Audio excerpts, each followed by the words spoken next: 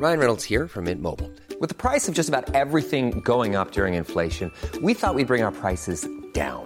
So to help us, we brought in a reverse auctioneer, which is apparently a thing.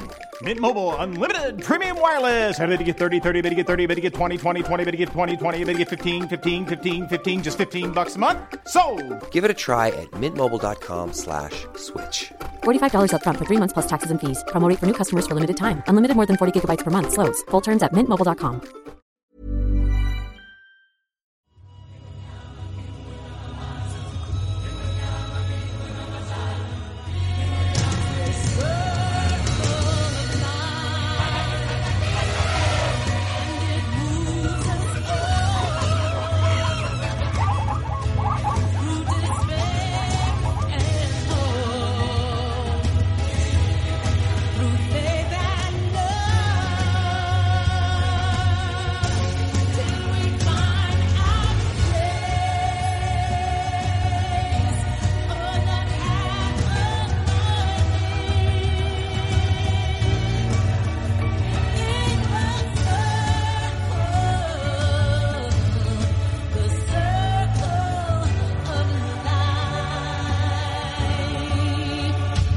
Welcome to this week's Failed Critics podcast. I'm Steve Norman, joined by Owen Hughes.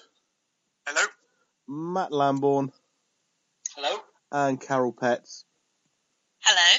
As this podcast has 4 people on it for quite possibly the first time ever. Owen will probably tell me I'm wrong. Well, there was all the ones that you, me, Jerry and James did. There we go. For a start. I think a year's worth of podcasts where there were 4 of us. I've written Jerry out of our history. just like something that I'm trying to remember where somebody was written out. Just like Happy Days, where the older brother got written out after the first series, never mentioned again. That's what's happened. Jerry's history with us has been completely erased. So are we to assume you're going to go back and edit all of the old podcasts? Just cut out all of the bits where Jerry's in it, or we say Jerry? No. Ask him. That sounds like work. We'll just pretend you've done it. It's fine. I'll just edit this bit out. No, you won't. No, nothing gets edited in this podcast. We're lucky that the bits in between us talking gets cut out. Yeah. Yes, James is still on his absence, and he'll be back someone else. Anyway, we're going to start off with the quiz where Owen is winning 2-1 still after nobody got the answer last week because either Matt tested us too hard or me and Owen are too stupid. I have it on good authority that a number of people guessed it quite early on, so I'm not going to say anything about you guys, but yeah, we could do with it being a little easier this week. So Tom Cruise or Brad Pitt would be quite nice. So in a bid to... hang on a second, guys. Talk among yourselves. In a bid to make it easier, we've taken Quizmaster duties away from Matt and given them to Carol. So Carol, if you would like to begin. Well, I don't know whether... Well, I'll give it a go. I'm not sure whether it's going to work that way. All right, so the first one we have is the 1982 version of Annie. Yes, there is one. I didn't know there was more than one version of Annie. That Ginger Girl. That Ginger Girl, yeah, the Ginger Girl film. No, that's Anyone? That's the best for the answer. No. Oh, no. I don't think that counts. What was it, 80 or 82? 82. Someone like Steve Martin? No, it's not Steve Martin. Anyone? No, I'm not even going to guess. I'll go on. Okay. Next one is Legend. Oh, is it Tom Cruise? No, it's not Tom Cruise. That would be a weird coincidence. I just kind of clicked on Legend and picked someone else. No, I'm joking. I think I might know who it is then. You'll probably get it from the next one, to be honest, because the next one is actually quite obvious too. Okay. Anyone from Legend? Anyone to guess it from Legend? No. I think I've got a couple of ideas, but I don't think I'm allowed to say them. No, this is between me and Owen. I'll keep my mouth shut. It's confusing enough with 2 people. I don't think it needs the person involved. All right, so the next one is Clue. Well, I was going to guess Tim Curry. Why don't you? Is it Tim Curry? It is Tim Curry. Yes, okay. Well done. Thank you. A lot quicker than last week. Legend. I can't remember him falling Legend. He's the devil, isn't he? Yeah, he plays the big red devil guy. Oh, it's been some time since I'm glad to rewatch it. Yeah, well done, Owen. And a legitimate win. A definite win. Yeah. And I have got you definitely have to watch Francis Ha, Steve. That is still my pick. You've still got to watch Francis Ha on Netflix UK. I will have watched that probably by next week, yes. I can't make any promises. Right, quiz over and on to the news. Sad news from the world of film after it was announced last week that Bob Hoskins passed away at the age of 71. He starred in The Long Good Friday, Mona Lisa, Who Framed Roger Rabbit, Hook, and many others. Yeah, I think most people my age probably, to be honest, remember him from Who Framed Roger Rabbit much more. I know I did. That was one of the 2 VHSs that I had that weren't recorded off the TV. They were actual proper VHSs that we'd bought. It was Who Framed Roger Rabbit and Mrs. Doubtfire, for the record. And I think I started to wear it out because I watched it so many times. Obviously, when I was a kid, it was fantastic. It's just such an inventive film. And actually, I watched it over the weekend in memoriam. And it still holds up. It's just so funny. It's like a noir for kids, basically. It's fantastic. But when I was about 20 years old, I think, my dad is a big fan of gangster films, and he showed me Mona Lisa and Long Good Friday, and I was just absolutely blown away, because up until then I'd only known him as Eddie Valiant and Smee from Hook, and the idea that he was this good an actor just absolutely blew me away. And then obviously in his later life, he did things like Last Orders, which is also a really good film. And I think he's going to be really missed. And he's part of this ever-decreasing circle of, someone mentioned in The Guardian this week, I think, of working-class actors. There just, don't seem to be that many coming through at the moment. And it definitely felt like he was like a proper working class actor. There was no airs and graces around him. The story of how he became an actor was pretty entertaining. A pretty good story. That he was just waiting for a friend who was having an audition and got told that he was auditioning for something himself, and his friend ended up being his understudy. Yeah. Can you imagine that happening now, though? You just can't imagine it. So it's pretty sad that it's kind of going that way. But yeah, he'll be tremendously missed. I'm just happy when he said he was retiring. I think it was 2012. He revealed he had Parkinson's, and he said he was retiring. And the outpouring of kind of tributes then was really nice. And because you don't normally get those sorts of things until after you've gone. And I like to think it was really nice that he knew that people felt that way about him. At that point in his life. All the people speaking about him after his death have been immensely positive. A lot stronger than just kind of, oh yeah, really nice guy, sad loss. Everyone has got kind of a really positive thing to say and some kind of positive anecdote about him as well. Yeah, absolutely. And you can imagine him being that sort of person as well, to be honest. Yeah, it's amazing the breadth of adoration for him that's been revealed this week as well. People from America seem to love him a lot more, weirdly, a lot more than a lot of Brits seem to. He's got a massive following out there, which I find really surprising, because like you said, he's this working class actor. And I was listening to local radio near me. I get it for the traffic updates, and I also quite love the Partridge-isms that come out of the local radio presenters. But they were talking about him, and the guy on there was saying, he remembers when he used to live around the corner from Bob Hoskins, and you just see him walking about the street, even though he was in these multi-million-dollar films over in America, and it was just amazing. He just didn't really take to that lifestyle at all, and he stayed very grounded throughout his career, which I think is also one of those things you probably don't really see too much in modern actors either. People who just still hang around the places where they grew up because that's where they like to live. They don't try and live up to this expectation of being, big Hollywood stars, and yet still put in really great performances. Yeah, definitely. He'll be much missed. Yeah, it was a massive part of my childhood, sort of growing up. He featured in 3 very prominent movies during my infancy.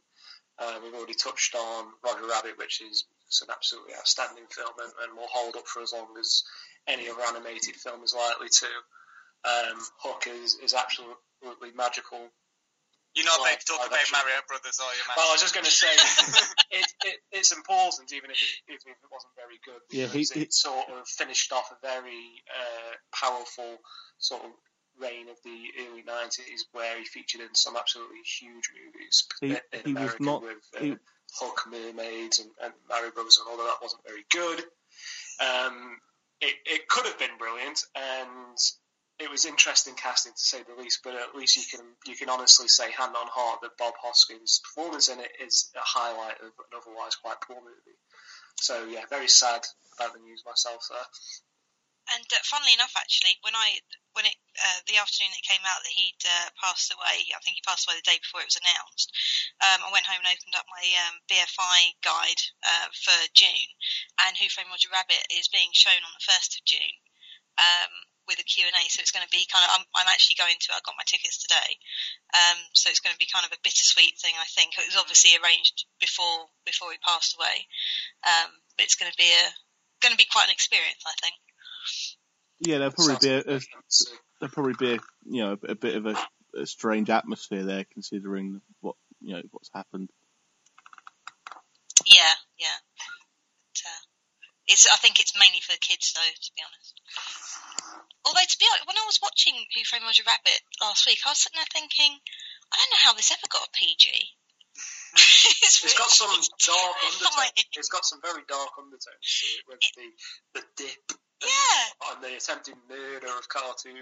Basically, just executing a cartoon shoe in this kind of vat of liquid. It's horrible. Yeah. And of course, the sexuality in the movie as well. I mean, Jessica Rabbit is a sort of pin-up for animated female characters now, which has stuck over the course of 20 or so years. But it's a very different rating system back then to what it is today. Yeah, I think so.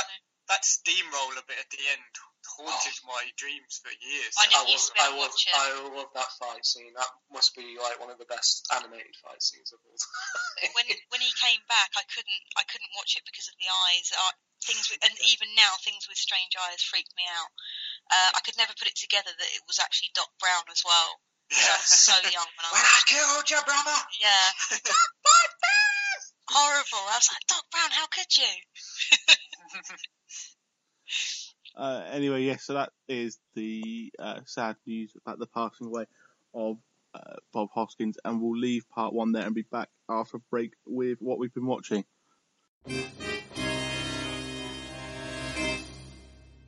So, time for what we've been watching now, where we take a look back at the films we've seen over the last 7 days or so that aren't necessarily new releases. I haven't been able to see anything, so you won't have to listen to me very much in this bit, but we'll start off with Owen. Okay, yep, quite a contrast then to last week's podcast where I reviewed the Saw franchise. This week I'm going to talk a little bit about a film called Gertrude. It's a Danish film from 1964, and it's probably most well known for having the unfortunate title of being the legendary and extremely well-regarded director Carl Theodor Dreyer's last movie before he pegged it. I'm sure a lot of people listening already know who he is, or if not, then have at least heard of him. But for the benefit of those that don't know who Carl Theodor Dreyer is, I'll give a bit of background first, very brief overview before I talk about the film. He's a Danish director, probably most famous for his final 5 movies that he made over the course of 4 decades, spanning from the 1920s through to the mid-60s. I was surprised to learn that his penultimate movie, which is called Ordet, but I don't know how you pronounce it, Ordet, something like that, also known as The Word, was the only financially successful movie he ever made. Which is surprising given his lasting legacy on film. But he's also famous for things like the 1932 film Vampire, for Day of Wrath as well, which apparently offended the Nazis who were occupying parts of Scandinavia at the time enormously, as it compared them to witch hunters in the 17th century, which is quite a brave thing to do at the time. And of course, his most famous film, and one of my personal favourite films of all time, although it is the only Carl Theodor Dreyer film I've seen other than Gertrude. That's his 1928 silent movie, The Passion of Joan of Arc, which I've talked about on the podcast before. Despite being a much-loved director, all of his movies, particularly those that I've just mentioned, come with a reputation of having an immensely slow pace, to the point that they're sometimes written off as quite tedious. Whilst I can kind of understand how films like The Passion of Joan of Arc might have that kind of reputation amongst people, I just absolutely disagree, as it's such an incredibly complex movie. For something with no spoken dialogue in it, and set mainly in one tiny little blank, virtually empty courtroom, it is a stunning piece of filmmaking. And quite rightly, it is regarded as one of the most important films ever made, and kind of cements his reputation as one of the most important filmmakers ever. As per its position in the Sight and Sound top 10. Although, Steve, I don't think we treat that list as gospel, do we? Sight and Sound top 10. I don't think it should be. No, quite rightly. But, so anyway, my expectations were pretty high for Gertrude. However, unfortunately, I would describe Gertrude as tedious. It's essentially the story of a woman called Gertrude, obviously, who is a former politician's wife, and she describes her relationships with some men over a period of time. And it's based on a play, which is blatantly obvious from the way it's made, as it's more of a quiet and personal story than any kind of like sweeping epic. I don't really have any qualms with how the film looked or how it was made. It was shot in a way that you, as a viewer, were never far from Gertrude. She was practically in the centre of every single frame, which was quite clever, I guess, as it made you her audience rather than whoever she was actually addressing in the film itself. Add to that, one of the other things the film is quite well known for, such as its very, very long single takes, sometimes going up to 10 minutes at a time. So it's patently impressive, if somewhat exhausting film to watch. It's just mostly everything else that I saw, with regards to the script and so on, that just rubbed me up the wrong way. The impression I got was that it's like how a sixth form poet who's never actually talked to a member of the opposite sex before imagines these sophisticated adult relationships to be like. Particularly with regards to the dialogue, which was just a series of terrible monologues about love that the melodramatic acting just did not complement. So when characters are not talking, they're pretty much stood solidly in a pose, ready to swoosh into their next overly dramatic, oh, woe is me stance before the next cringe-inducing lines kind of spurted from their mouths. A bit like Showgirls, then. A bit like Showgirls, yeah. Or, I guess, it was just so dull and lifeless. You know, every line was devoid of any real emotion, rather than this fantastical, philosophical notion of what love between two people really means. It was hard to just give a shit about anything Gertrude did or any of her problems, or even kind of trying to stay focused on whatever bollocks she was babbling on about during some of the longer scenes, without kind of screwing my face up or rolling my eyes or letting out a big sigh or checking and rechecking the runtime. Yeah, so, I mean, as you can tell, I was a bit disappointed with Gertrude. I don't mind slow-burning human interest dramas. You know, I watched a Japanese film the day before watching Gertrude, which was called Late Chrysanthemums, and that's a really famous film as well, and that was a lot more interesting. But Gertrude, yeah, I don't know. It's made me a little less optimistic about watching Dreya's other movies as well now, which I didn't want to happen, but I can feel it's definitely had that effect. I mean, I've got Day of Wrath next on my list, but I just feel a little less enthusiastic about it now. Although maybe, you know, that might be a good thing, maybe kind of lowering my expectations and not anticipating another Passion of Joan of Arc will kind of count in its favour, but we'll see. But yeah, as for Gertrude though, yeah, it's a bit of a shame, didn't really get on with it, but never mind. Might be one of those films, you know, when you see it again in a few years' time, you find a new appreciation for it. But yeah, right now I just found it just so boring. It was, really boring. That was my lasting impression. I'm surprised you didn't make me watch that then, for winning the quiz. If I could have found it online, Steve. If only I could have found it online. Okay, and Carol, what did you see this week? Not a lot, thanks to Virgin Media with my awful broadband not working. I had to rely on physical media last week. This is why I keep DVDs, because I have Virgin Media as a broadband provider. But anyway, when it came back, I watched a documentary called The Queen of Versailles. I don't know whether anyone has seen this documentary. It's part of the Storyville strand, which I think Blackfish was also under, so I know it's been broadcast on BBC. It starts off like, I don't watch things on TLC channel, but it starts off how I would imagine things like that are shown on there do start, with this kind of mega rich family.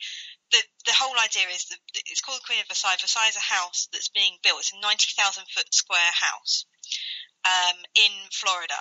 It's being built by a couple. The husband has made an absolute fortune out of timeshares. He's just opened up a place in Vegas. He's opened up PH Westgate Tower there. They've got, 25 venues around the world, and he's made loads and loads of money. So they're building this house, and the documentary makers ask him why they're building this house, and he says, because I can. This place is ridiculous. It's like $100 million. It's got like 30 bathrooms, I think they said. So that's what it starts off as. It starts off as them following the construction of this kind of dream house. But halfway through the documentary, and I'd like to think this wasn't no one saw this coming. It starts off in about 2008, I think, and halfway through the credit crunch hits, and without going into a load of boring detail, this kind of really messes up their whole business, because their whole business is built basically on subprime mortgages, because no one ever puts the whole money for a timeshare down. They kind of basically mortgage it back to them. So the whole company just kind of goes belly up. They're having to lay off thousands of people.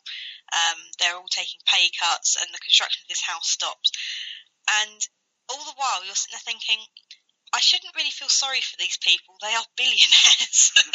But I actually really feel sorry. Without wanting to give away a lot of what happens, you kind of it kind of wrong foots you from the start about, especially the wife, because you kind of think that, I think her name was Jackie. You kind of think that she's kind of this trophy wife at first, and then as it goes on, you hear more and more of her story, and how she's basically come from nothing, and she went on to she got an IT degree and went on to become Miss America, went through her first marriage, and this is her second marriage. And it just achieves basically the near impossible in making you feel really compassionate for these multi-millionaires about this house. The house kind of takes a back seat, to be honest, towards the end of the film, because they're more fighting to save their business, really. And obviously there are a lot of other people who this is affecting. When it starts off, David Siegel, the guy who owns the business, says that everyone who he knows is better for having known him, and then by the end he's having to lay off thousands of employees, and you kind of think, well, I'm not sure about that anymore. But it's a really strange film. It's really good, in that it does let you draw your own conclusions, and it does make you feel ultimately quite sorry for these people who have made money out of timeshares. No one likes timeshares, but you still kind of feel bad for them, you know. So it's definitely worth a watch. I think it's only about an hour and a half long, and it's definitely worth a watch if you like good documentaries, and I do. Okay. It must have been on the Storyville season before Blackfish then, because I think I started watching them from Blackfish, which was one of the last ones. It's been on Netflix. I've seen it on Netflix. Oh, is it? So it's been around for a while. Yeah, I think it was actually made in 2012, I think. Because I actually went onto Wikipedia afterwards to see, I'm not going to give it away, but to see what happened to the house and the business afterwards, because I remember thinking it was actually quite long ago in relation to what was going on in the film. But yeah, it's definitely, it's recommended if you like that kind of Storyville type documentary. Okay. And Matt, can you round off what we've been watching for us then? Yeah, sure. Over the weekend, I managed to get hold of the home release on Blu-ray for American Hustle. So I'll just skim over it very quickly because I know it's been covered in depth on the podcast before.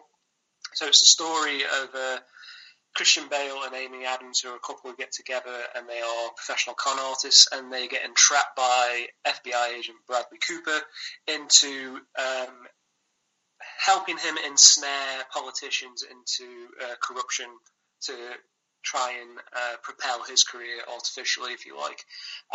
It's a great crime caper, very clever plot. All the cast have exceptional chemistry together. It's very sexy. It's very cool. Got a great score to it. So if you didn't get a chance to see it on its initial release at the cinema, I highly recommend checking it out. It was, I think, released on the 1st of January this year, so that would technically put it in my top 5 movies of this year so far, and I think it will be hard to sort of jolt it out of that position. So gets the big thumbs up from me. Check it out if you can. Was it Callum who told everyone not to buy it? Yes, it was, and Callum is wrong. He's wrong. He's very, very wrong. Yeah. It's a good film. I liked American Hustle, but the critics, like in general, I know that's a very sweeping statement, in general, didn't seem to be that impressed with it, and I think part of that must have stemmed from the fact it was up for so many awards. I wasn't that impressed with it, and I think probably a lot of it had to do with the reception it had, and it was up for so many awards before. I like the parts. I like David O. Russell films. I really do. I like Three Kings. I like I Heart Huckabees, all that kind of stuff. And I like the actors in it. It just didn't really... It felt like the Argo of that year, whereas it was the one that everyone minded the least. You know, I can't really think of a better way. Yeah, I can't really think of a better way to put it. It was fine, but it wasn't. I didn't think it was kind of worth that much attention. I thought it was good or very good. I didn't think it was great. Yeah, and I didn't hate it by any means. There's only like a couple. I think the problem I had with American Hustle was that I liked it and I enjoyed watching it, but there were only a couple of moments in it that were really, really good. Like Robert De Niro's bit in it, I thought was really good. I really liked that. That was very tense. It was. That was good. And you know, there were other little scenes here and there which were quite good, but there was only a couple that I thought, like that De Niro scene, which were really good and made it stand out a bit. But I mean, generally, I thought it was quite good. I quite liked it. I would watch it again quite happily. Yeah, maybe it's dependent on your particular sense of humour, because I was giggling throughout the whole thing. Maybe that says something about me. I don't know, but it definitely works for me on many levels. And you know, the sort of quirkiness of Jennifer Lawrence's idiotic character in it, and the little cameo by Louis C.K. I just really enjoyed all of it. It's just a good fun movie. Nothing too complex. It's a great date movie. You know, it's a good one to go see with your other half and whatnot. So yeah. It's all good from my point of view. I can appreciate that it might not be for everybody, but it's certainly enjoyable for me. That's all for what we've been watching then. And up next, we'll have our reviews of new releases, Pompeii and Bad Neighbours.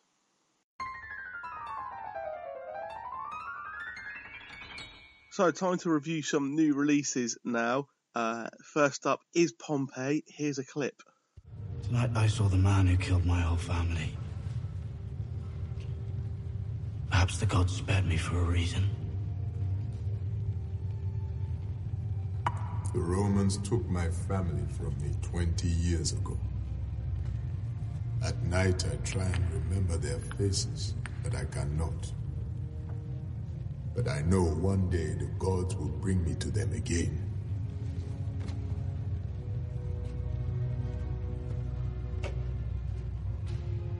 My name is Milo.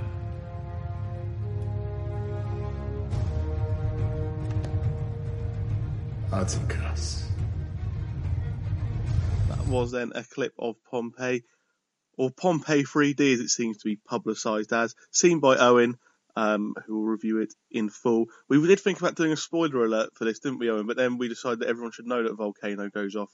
Steve, you ruined it. Probably at some point during the film towards the end. Yes, there is a volcano that explodes and throws dust and clays and stuff. I'll come on to that. Everyone who did Cambridge Latin course at school is like, oh, I knew that. Or just has any general knowledge at all, really. Yeah.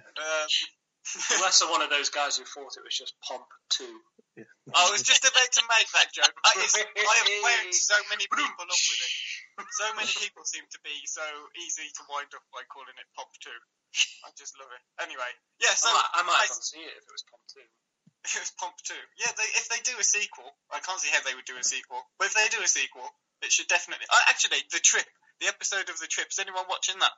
Yes, I saw it this morning. Yes, Yeah, Small Man in a Box. Just do a Small whole Man in a film with Box. Small Man in Just a do Box. that. Just do that for a whole 90 minutes. Oh, that would be brilliant.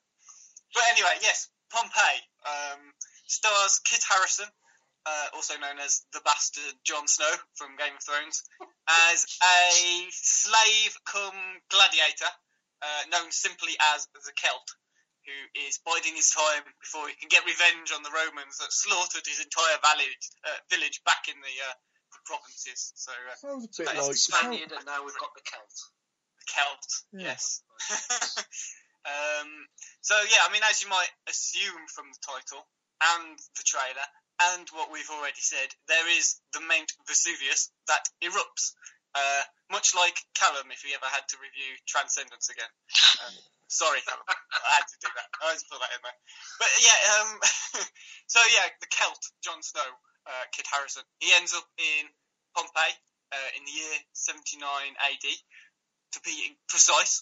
So yeah, once he's there, he meets the well-to-do Emily Browning of Sucker Punch and Lemony Snicket's A Series of Unfortunate Events fame, who he falls in love with, but she's forced into an engagement with the very same Roman Git who murdered Kit's family, played by the film Saviour in many respects, a very British, over-the-top, moustache-twizzling, cape-swishing, eyebrow-raising Kiefer Sutherland.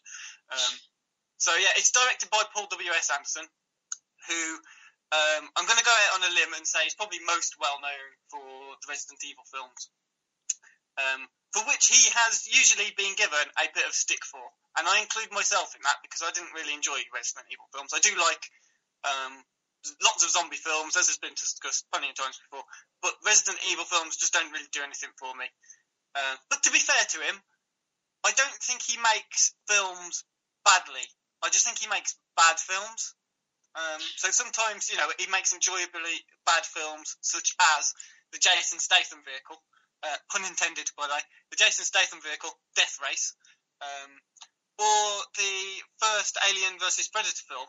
And I'd even go so far as to include the live-action Mortal Kombat movie, and that is so bad it's good, I think. But Event Horizon is his best movie in every respect, not just because it's basically Hellraiser in space, which is one of my favourite horrors. He's the world champion at making films that are so bad that they're good. I would agree with that. Mortal Kombat and Resident Evil. I mean, if you don't find just a smidgen of enjoyment out of them, even though they are shit, then there's something wrong with you, I think. Yeah. First And Resident he Evil makes was them quite well. good. I quite enjoyed the first one. It's alright. I wasn't that keen. But The, yeah, the bit with the grid is brilliant. The laser grid. oh god, it's been so long since I've seen it. I just remember thinking it was terrible, and I was just really unimpressed with it. But It's just a massive disappointment because it's so far removed from the video game. Really. Oh, there you go. That's I've never right, played yeah. it. But, you never played it? Okay, we're gonna go off on a tangent if we carry Yeah, on. sorry. Yeah, where does Pompeii fit in amongst those films then? I guess is the question. Well, it is another bad film that he has somehow made surprisingly decent. He's competently made something with as tacky a script as Pompeii, with its, you know, cheesy throwaway lines and its scornful, head-turning glances and its manly men who bond over arguing over who's going to kill each other first. You know, he's made it into something better than just not particularly boring, which admittedly doesn't sound like much of a compliment, or like it's enough really to convince anyone to go and spend 15 quid on it to see it in 3D. But you know what? I thought it would be as crap as The Day After Tomorrow or 2012, but you know, set in Pompeii. With a group of boring dolts running away from a CGI volcano. And, you know, the bizarre thing is, it actually is almost exactly that. The first half is Gladiator, the second half is, like, 2012. But at the same time, it wasn't anywhere near the standard of the other more recent CGI disaster movies. Honestly, it just wasn't as bad as I expected it to be. I was fully expecting to come on this podcast and rant about how utterly terrible it is and how I've wasted my time watching yet another shit film in the cinema because Cineworld don't show any decent films. But, you know, I guess it was as bad as I suspected it might be, but it was more enjoyable than I was expecting it to be. It's kind of the film you could could watch on a Sunday evening on like Film 4, be mildly entertained by for a couple of hours, and then by the end of the week, you've forgotten about it completely. So, you know, I'm not really selling it very well, I guess.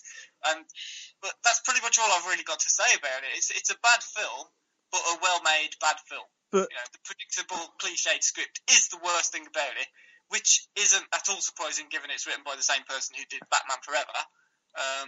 But yeah, it's okay, really. My question is, from my knowledge of history, no one escaped that eruption. So, if that's the case, what's the point of the film? Because everyone must die at the end. You haven't seen Doctor Who, have you? Well, I have seen that. I have seen that one. I assume we're working in different canons. He had to survive because he's the next Doctor. Yeah. I'm gonna assume this isn't a biography, so it's not really based on fact, apart from there's a volcano.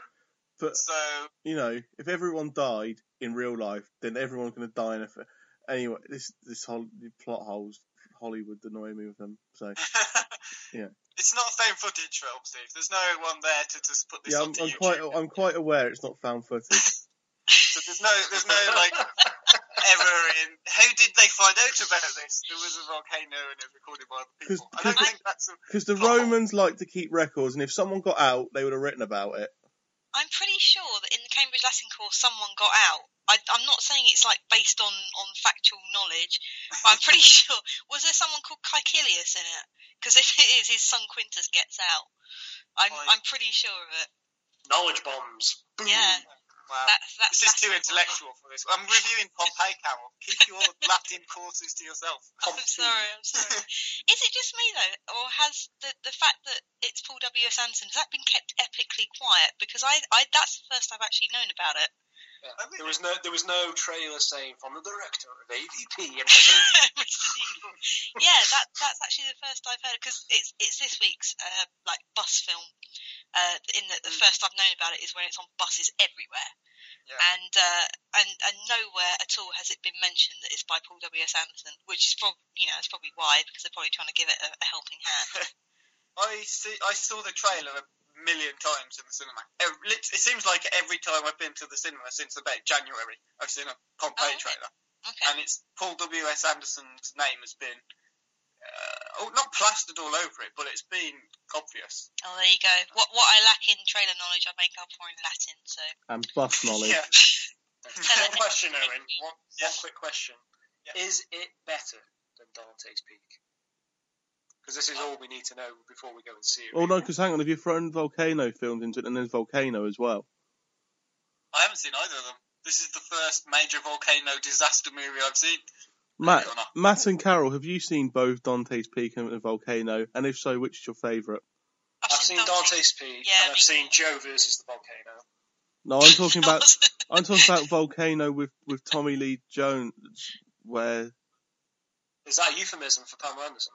Hang on, I don't know what I'm talking about anymore. I've seen Dante's Peak. I remember it with Pierce Brosnan, right? Yes, that one. And Linda Hamilton. Yeah, I remember it being quite good. I can't remember a lot more about it. The other one's called Volcano, and it's about a volcano that just pops up in the middle of LA. Because didn't they both come out pretty much at the same time? Yeah, it was like a Deep Impact Armageddon type deal, I think. Yeah. Yeah, I saw Dante's Peak. No, it was okay. Was it better than So we don't know whether it's better than Dante's Peak. I have no idea. I'm going to assume perhaps not. I'm not just because of what Pompeii is like, but yeah. If you like Jon Snow, go and see Pomp 2. If you prefer James Bond, go and see Dante's Peak. Yeah, pretty much. If you have any kind of feelings towards Kit Harrison and you want to see him with his top off a lot, then Pompeii is the film for you, really. Okay. There you go. Pomp 2 reviewed. Now then, on to the second new release review, which is Bad Neighbours. Here's a clip. I'm Teddy. And who's this little lady? Stella, That's so cute. Best name ever. Are you kidding? She's a little flirt. Oh, like her mom, I bet. Cool. Anyway, if you could maybe just sometime... Keep it down! All right. Well, hey, man, if you guys ever need anything or we get too noisy, just talk to me or talk to Pete. We'll take care of it. Same with us. I mean, we get pretty loud over there. Yeah, we're Game of busy. Thrones, we get loud. When Khaleesi comes on, I'm like, oh! Yeah, it's crazy. Alrighty. Well, dope. So that was in a clip of Bad Neighbours, new film starring Seth Rogen and Zac Efron. Couple of bits of trivia now. I didn't know this until today, but apparently this in America is being released as Neighbours and internationally as Bad Neighbours. And I can only assume that's because in the UK and Australia, if you released a film called Neighbours, they think it'd be about Madge and Harold Bishop. I definitely want to see Harold Bishop's escapades on the big screen. I'd be really upset if I turned up and it wasn't him. Imagine if it Wasn't was. he in the newspaper this week with it was a caption? It was all about Louis van Gaal and Man United, and they had a picture of what's his name from Neighbours in it. I don't Harold know. Bishop. Harold Carpenter. Yeah, just said his name. I don't know. I can't remember. I'm sure I saw it this week. Steve should know. He's the football guru. Yeah, but I've not seen a picture of Harold Bishop in a paper with a sports section. I don't know. Imagine it if, was on Twitter. so imagine if you replaced Seth Rogen and his wife in this film with Madge and Harold Bishop. There you go. Harold Bishop could play Glazer. That would work. Anyway, trivia 2. Me and Zac Efron share a birthday, and that is just the start of the similarities between us. It's the start and literally the end of the similarities between you and Zac Efron. Well, there was that time Steve did a whole dance musical number in his school. Yeah, I've seen that video. Yeah, it was only last year. I'm not surprised I got kicked out. Anyway, yes, on to a proper review of the film then. Seen by both myself and Carol. I thought, very good comedy. Cinema was full where I was, or near enough full, and it was getting good laughs throughout. Good performances from the central characters, and good mix of kind of jokes and physical comedy. Yeah, I think that's pretty much right, really. The cinema where I went to see it, I actually only went to see it today, probably had about a dozen people in it at most, and my biggest entertainment, as ever, were the two 60-year-old women sitting in front of me. Always hilarious. I remember seeing Borat in a very similar situation, and their reactions were probably the funniest bit about the whole film. It is great. I was in a cinema where I reckon they were for Wolf of Wall Street, and I reckon they were probably 10 years older than 60. And they were not happy about the film, and I don't know what they were doing in there. Just their reactions probably more entertaining than the actual film itself. But yeah, it's fine. It was really funny. It made me laugh. It made the 12 other people in the cinema laugh probably at least a dozen times, which is pretty much what you'd be expecting from a big comedy that's been marketed as such. I'm not going to remember any of it next week. There's no doubt about it. The one thing I was a bit confused about, though, Stephen, I don't know whether you picked up on this. Who is it actually being marketed at? Because you kind of get the impression it's being marketed at kind of the kids. Obviously it's a generational thing, and there's a fraternity, and they're all like, I don't know, 18, 21. And then there's people who are, not to put too fine a point on it, but my age. And, you kind of think, well, I'm not sure. I think it's being marketed towards the 18 to 21-year-olds, but the message coming out of it is for us. I think it's generally going for quite a wide audience, because there is a kind of message in it for the kind of younger people, the same age as the frat house. Probably more of a message if you're American. There is a bit of a message coming out of it for them, but there is also the message coming out of it for the people the similar age or in a similar situation, just starting a young family, like Seth Rogen and his wife's character are in the film. So I think it's just being marketed at kind of a general audience, but you've definitely got to like that kind of humour. So if you didn't like This Is the End, and if you didn't like Superbad, and you don't, or 21 Jump Street, and you don't find films like that funny, you're not going to like this. But if you like those kind of films and you find those films funny, you will really like this. Yeah, definitely. And it's quite kind of, I don't know whether Judd Apatow was involved, but it did kind of feel like his hand was in it a little bit as well. Was it not Not Evan? with the length at all. Was Because it it was not? only about 100 minutes. Was it not Evan? Usually does quite a lot of these films with Seth Rogen. I can't remember his surname. Evan Goldberg. I don't know. He was involved in this one, so it was. To be fair, though, in these sort of comedies, aren't they just pretty much pointing the camera at these people who people throw their money at to go and see, and just letting them do whatever they want? So yeah, the thing I really like Seth Rogen. I really like probably most things that I've seen him in. I find him quite a good screen presence. I find him quite easygoing, and I'm happy to spend a couple of hours in his company. So pretty much, anything with him in, I'm going to like, with the exception of Green Hornet, obviously, because that's awful. It's funny enough. I'm not going to remember a lot of it in a week's time, but it did the job. I thought Zac Efron was pretty good in this, in Yes. kind of fun, because I've not seen him in anything. I don't think. Obviously, I know of him from High School Musical, where he became that was what shot him to stardom. And I don't really know of him. I don't think I've seen him in anything else.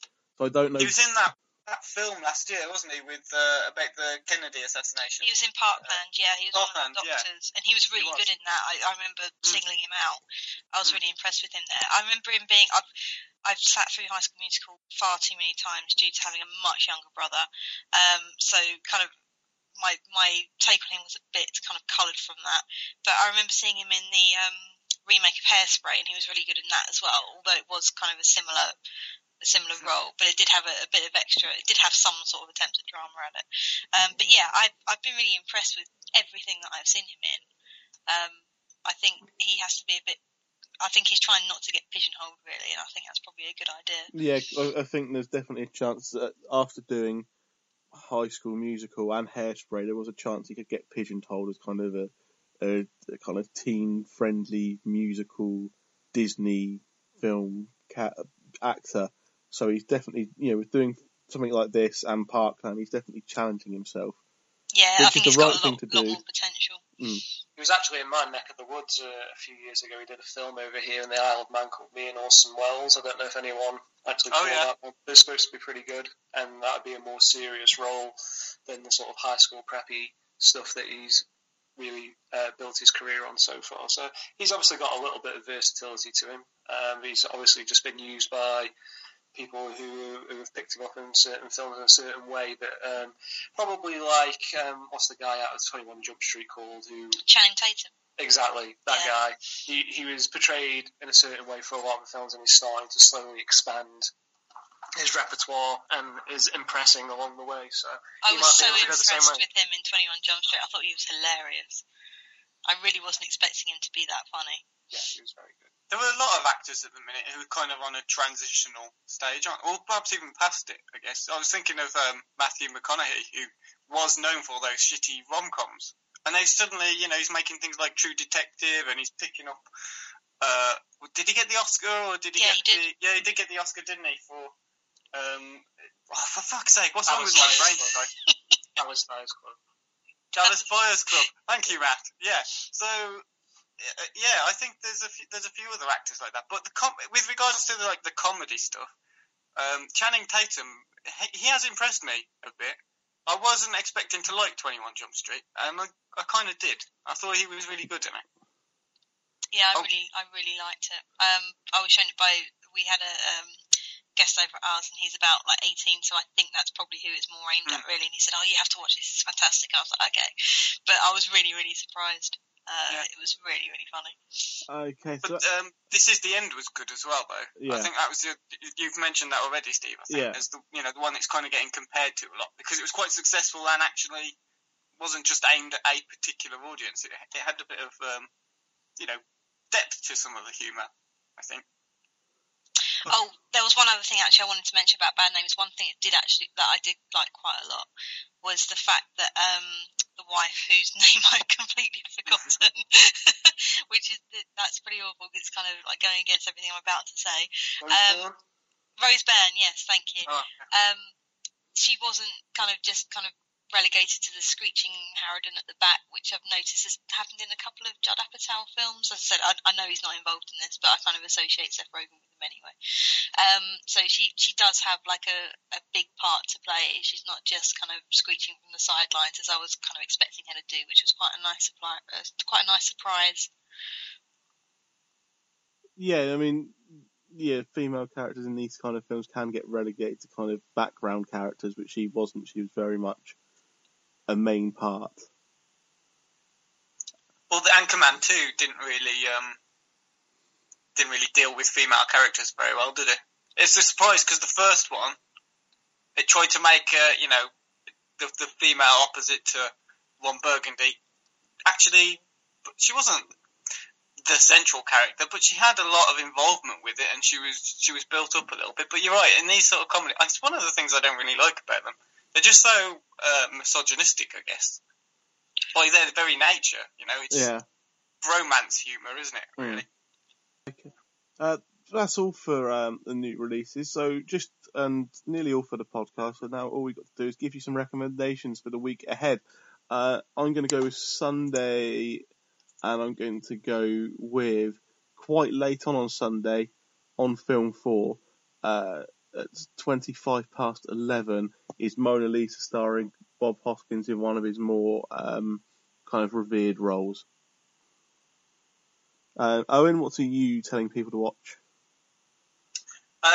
There's not a lot on this week, in all fairness. I had to look through every channel that's on my favourites list on my Sky Planner for the whole week, and there's virtually nothing really worth picking. But I've gone for GoldenEye, the Bond film. Yes. Which is on ITV on Friday at 10:35 p.m. Because I watched it this week for the first time since it was probably released, and I was a wee nipper. I watched it. I bought it on DVD, for fuck's sake. I bought it on DVD, and suddenly ITV have decided to show it. Have they got the rights back now? Because Sky had them all, and I've noticed like every bank holiday I've turned on since then, ITV have had one on.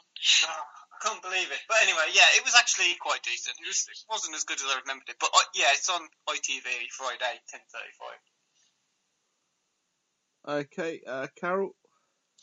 I've gone for a double header because some people are never, ever, ever going to forgive me for the first one I'm going to recommend. On Monday night, 9 o'clock on Film 4 is this film called Skyline. I am a big fan of bad films, and this is a bad film. It is truly awful. Watch it drunk.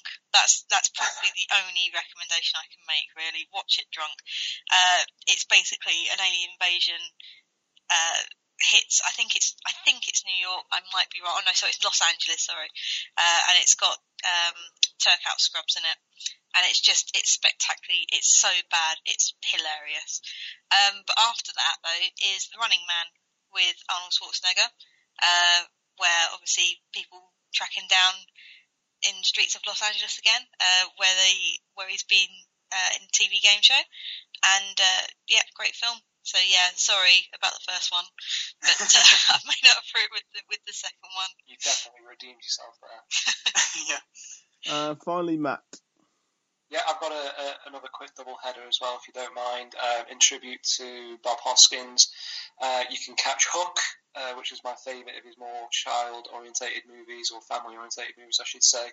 That's on 9:20 in the morning on Sunday the 11th, and getting a little bit more adult-friendly is Kindergarten Cop on Saturday the 10th at 4:15 on Sky Movies Comedy. Okay. Is that more adult-friendly? It's 15 rated. I love Kindergarten Cop. Excellent. I'm the party pooper. Who's your daddy? Okay, and obviously Next Goal Wins is now out in selected Odeon cinemas. You can find my reviews and interview with director Steve Jameson on the website www.failedcritic.com. We'll be back around the same time next week, so thanks for listening, and thanks to everyone who's contributed. Don't have nightmares. The Failed Critics are James Diamond, Steve Norman and Owen Hughes, with original music provided by Kevin MacLeod of Incompetech.com. You can find us at failedcritics.com, at Facebook at facebook.com/failedcritics, and on Twitter at @failedcritics.